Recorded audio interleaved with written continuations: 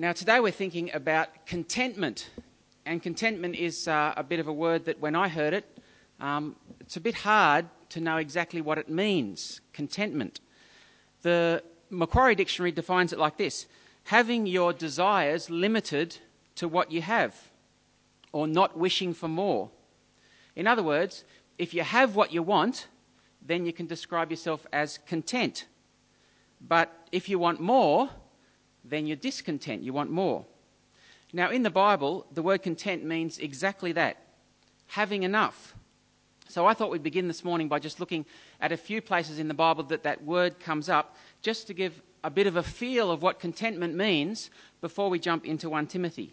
So firstly, where's the remote? I've put them on the overhead so that you don't have to go looking them up. In Luke 3, Jesus is talking to some soldiers, and this is what they say to him, and this is what Jesus says back. Some soldiers asked Jesus, "What should we do?" And Jesus replied, "Don't extort money, and don't accuse people falsely, and be content with your pay." In other words, Jesus says to these soldiers, be content with your wages. See the idea? It's pretty simple, isn't it? You get paid enough, you don't need more. Be happy with what you get. In John 6, Jesus is up on the mountain with 5,000 people and there's no food. He's just about to do a miracle where he feeds them all.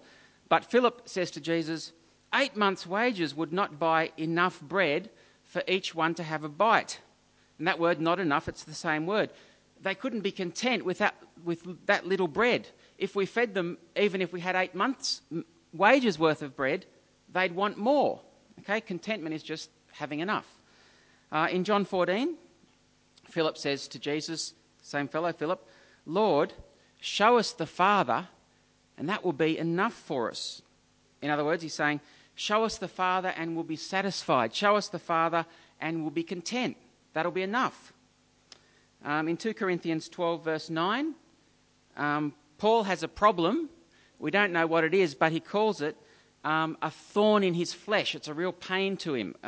And 3 times he says he prayed to God that God would remove this problem from him. And God said in verse 9, God said to me, "My grace is sufficient for you, for my power is made perfect in weakness." And that word, sufficient, that's the thing. It's enough. Paul, you don't need this problem to be taken away from you, because my grace, my generosity to you, that's enough. You can put up with this other thing. Now, there's a couple of other verses on your outline, and you might want to look them up later. But basically, I just want you to get a feel for what contentment means. Contentment is just being able to say, I don't need any more than what I have. I have enough. Now, that's not the way we think in our culture, is it? I was recently reading this book last year called Growth Fetish. It's not a Christian book. It's got by an economist from the Australian National University, Clive Hamilton, and he's writing a book about contentment in our society. And he says our whole economy is based on keeping people discontent. I'll just read you a little section from there. Advertising long ago discarded the practice of selling a product on the merits of its useful features. Modern marketing builds symbolic associations between the product and the psychological states of potential customers, that's us, sometimes targeting known feelings of inadequacy or aspiration or expectation, and sometimes setting out to create a sense of inadequacy in order to remedy it with the product.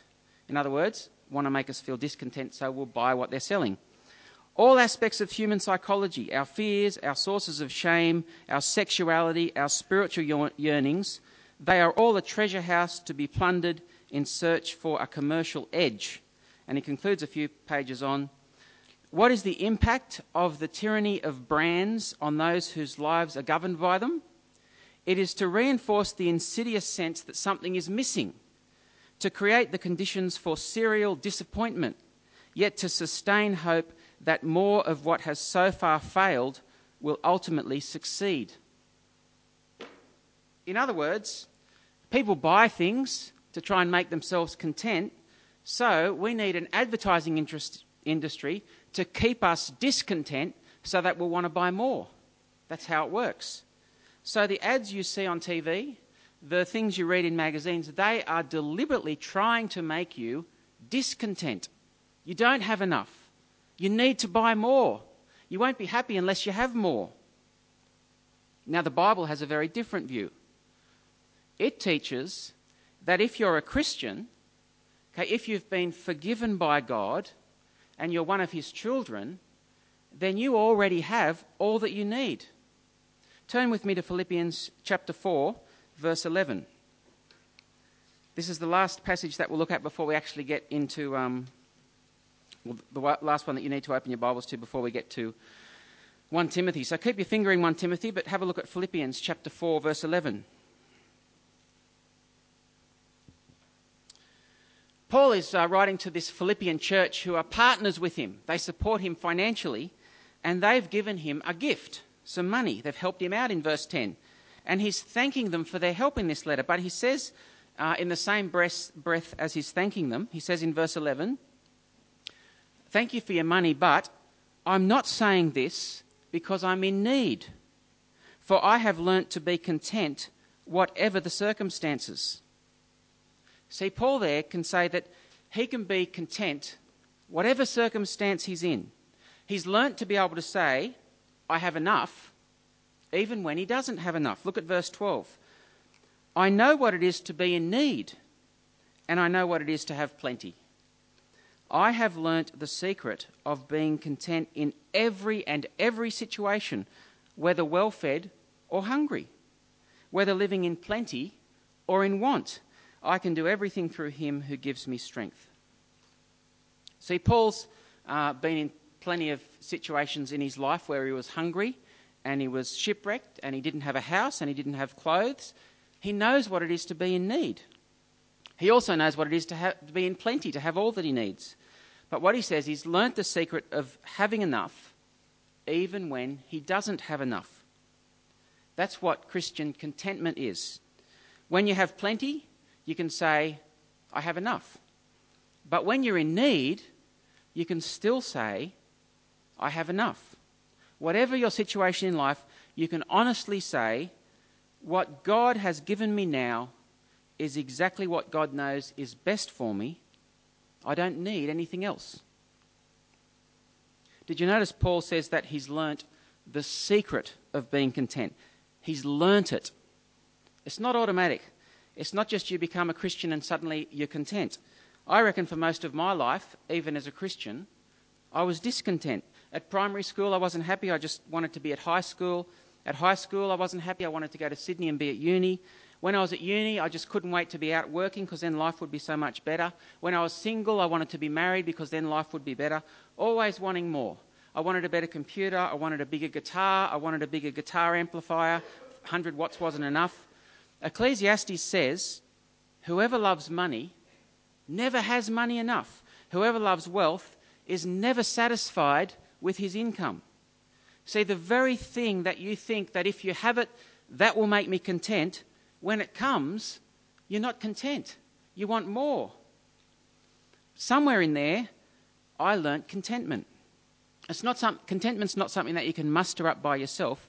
Paul calls it a secret that you have to learn. It's something that you don't know, but then you learn it. As you come to understand the gospel, as you come to realise that God has been very generous to you, as you come to appreciate all the fullness of the gospel and the implications of it, you start to learn the secret of being content.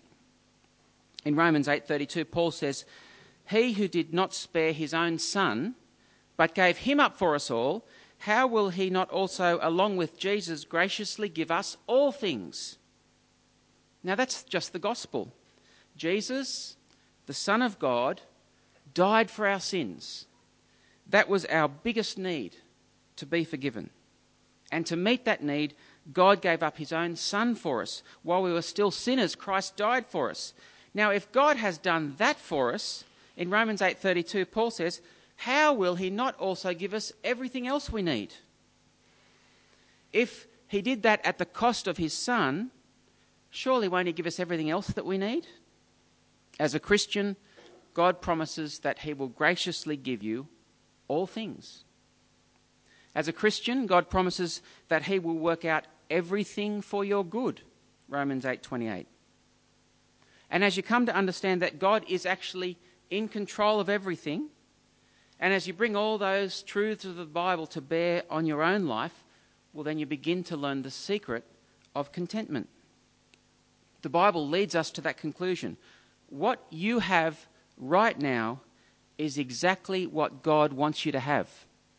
He's in control. And contentment is accepting that God knows what's best for you. And that's why Paul can say, I've learnt to be content, whatever the circumstances. If you really believe that God is in control and he is working things out for your good, then you have to come to the conclusion that what you have right now is enough. Now, do you trust God on that one? Do you really actually believe that God knows how to work things out the best way for your good? Or maybe he doesn't. Maybe you know better. Maybe God doesn't realise that you actually need an extra room on the house. Maybe God doesn't realise that you need to be healed. Maybe God doesn't realise that you need a pay rise.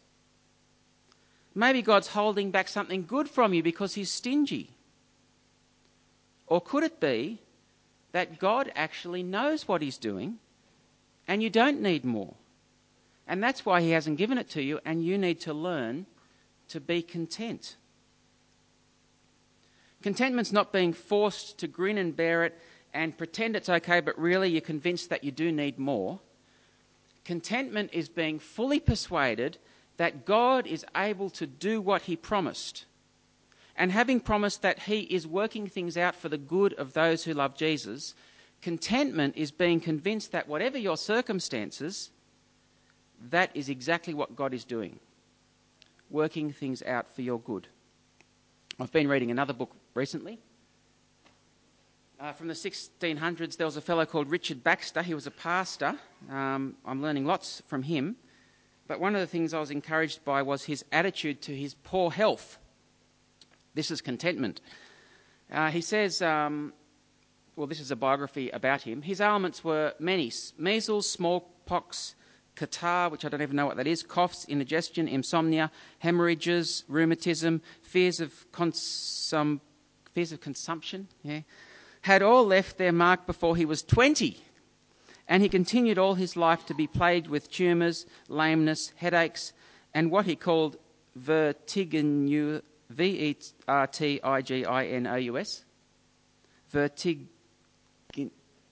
something to do with vertigo, or stupefying conquests of my brain. He's even got things that I don't know what they are. But he was never melancholy and seems to have hit upon a combination of dieting and exercise which kept him active for well over half a century following his youthful fear of death. Indeed, he regarded his ill health as a particular blessing because his weakness made him live and preach in some continual expectation of death. He says, I found this sickness through my life to be an invaluable mercy for me. It made me study and preach things necessary and a little stirred up my sluggish heart to speak to sinners with some compassion as a dying man to dying men. And he goes on to say that he regarded his singleness as a blessing because it gave him more time for the gospel. He regarded his time in jail as a blessing because it allowed him to write, and up till then he was too busy to write, and in jail he had some solitude. Now, that is contentment. That whatever God brings your way, you count it as a blessing because you do know that he's got what is best for you at heart. Now, can you say that? Right now, can you say, I have enough? Because if you can, that is a great place to be. Now, in 1 Timothy, Paul deals with one particular area of contentment, and that is financial contentment, which I think is a big one for us. But contentment covers a lot of areas: health, finance, work, education, whether you're content with your family, whether you're content with your marriage, on it goes. We're not looking at any of those today. We could spend the whole morning looking at contentment, but what Timothy looks at is one specific area, financial contentment. So let's pick it up in 1 Timothy chapter 6 and verse 5.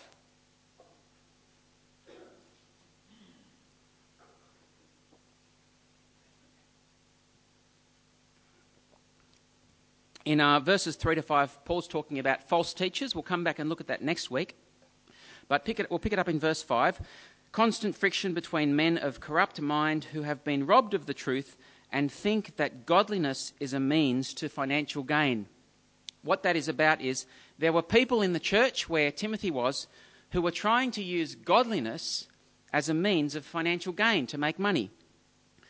Now, there's lots of jobs where it's okay to be in it for financial gain.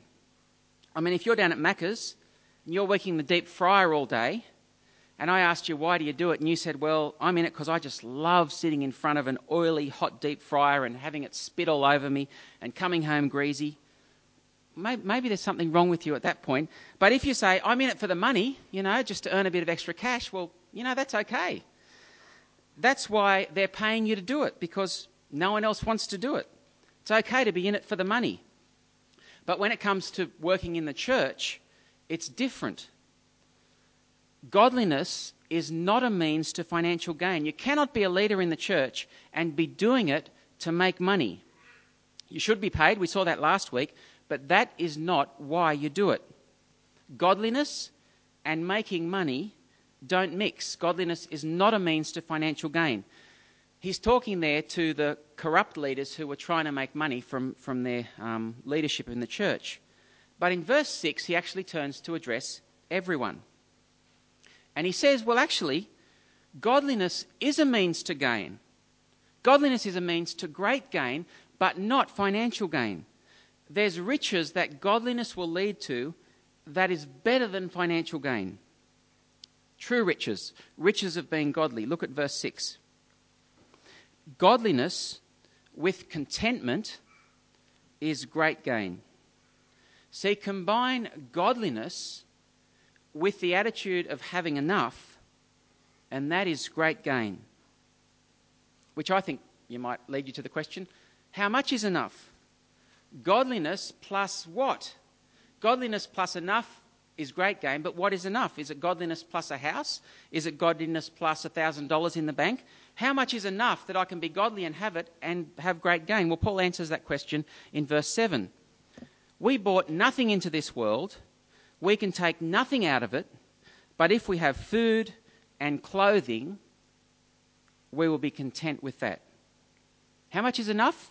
Well, food and clothes is enough. In other words, everyone in this room has enough. We have more than enough. In fact, back in Philippians, the one we read, Paul even goes one step further to say he has learnt to have enough even when he doesn't have food, when he's hungry. And in 1 Corinthians 11, he says he even had enough when he was naked. Godliness with enough is great gain. And how much is enough? Well, what you have is enough. But sadly for some people, what they have is not enough. And so they combine godliness with not having enough. Godliness with wanting more. And that is a disaster. Look at verse 9. People who want to get rich fall into temptation and a trap and into many foolish and harmful desires that plunge men into ruin and destruction. For the love of money, not money, the love of money is a root of all kinds of evil. Some people, eager for money, have wandered from the faith and pierced themselves with many griefs. Now, firstly, notice that this verse is talking about Christians. These verses are talking about followers of Jesus for whom godliness alone isn't enough. Followers of Jesus who were discontent, followers of Jesus who wanted to get rich.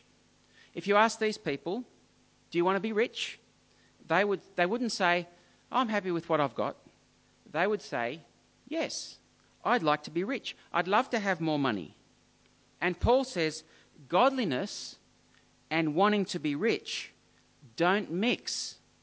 If you combine godliness with a desire to be rich, you have fallen into temptation and a snare. Paul is deliberately using strong language here. Don't be fooled.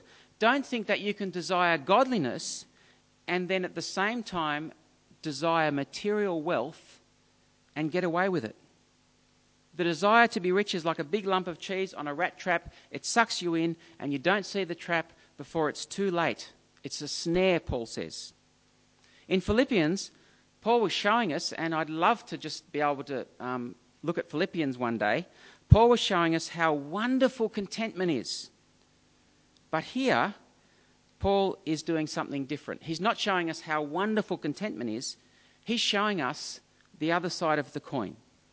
How dangerous it is not to be content. Not being content leads to all sorts of problems, all sorts of mess, all sorts of pain. Look at verse 10. For the love of money is a root of all kinds of evil. Some people, eager for money, have wandered from the faith and pierced themselves with many griefs. Don't do it. It's not worth it.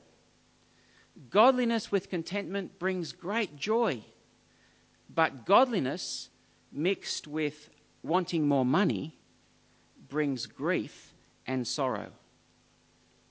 So there's some trials in this life we can't help. They just happen to us for no reason, for nothing at all we've done wrong, and we need to learn to be content with them. But there's some trials that are self-inflicted because of our desire for more. If we make decisions based on discontentment, if we make decisions based on our desire for more, we're setting ourselves up for trouble. A family doesn't have enough money. The husband decides to work longer hours. If you make that decision out of discontentment, you are heading straight for more problems. A family doesn't have enough money. The wife decides to work. Now, if you make that decision out of discontentment, it's a temptation and a trap and a foolish decision. Now, hear me clearly. I'm not saying, and the Bible's not saying it's wrong to work longer hours, and it's not saying it's wrong for a wife to work. For the right reasons, it's a good, godly decision. Hard work is good. We saw that last week. Godliness with contentment is great gain. But if you make those decisions because you are discontent, if you think that your life will be better off if you have more, you've already been fooled. It's a trap. It's a snare. It's a door to great pain.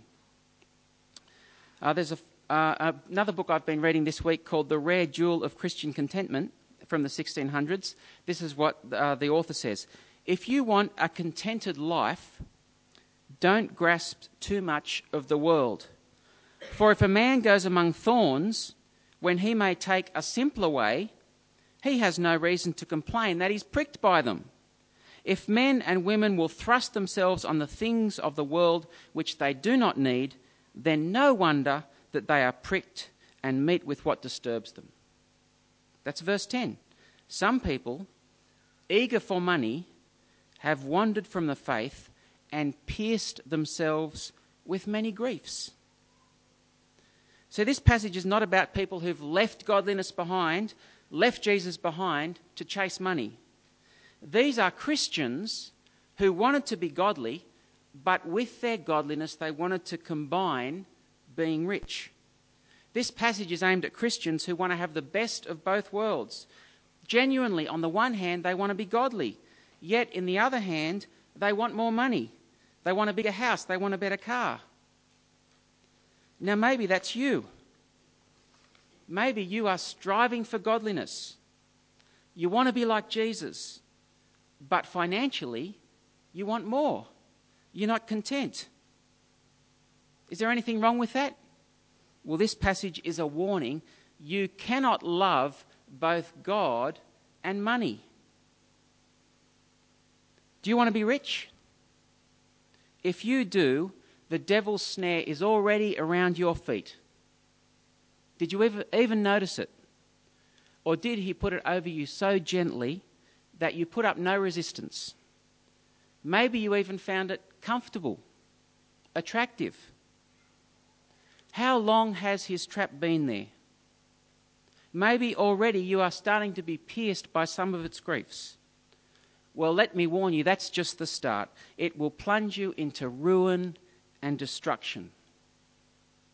See, godliness with contentment is great gain.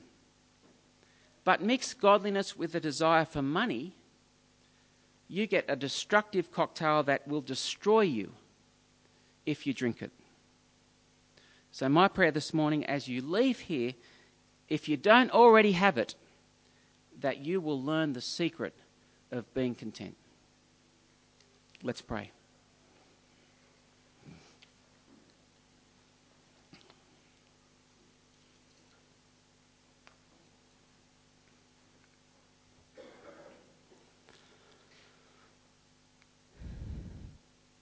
Father, thank you that in Jesus, through his death and resurrection, and when we trust in him, we have been blessed with every spiritual blessing in Christ. And you have showered on us with your great generosity everything we need. And Father, thank you that you not only give us everything that we need in this life, enough to be content, but that you have stored up for us in heaven riches beyond our wildest dreams. Father, how terrible that we could think that we don't have enough. Father, please forgive us for our discontentment when we doubt your goodness and we want more than what you give us.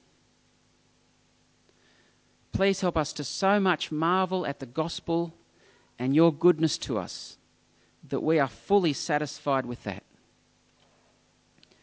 And Father, if there's areas in our life where we are being discontent and we are wanting more than just godliness, please help us to repent of those things before they take us to ruin and destruction. Pray these things in Jesus' name. Amen.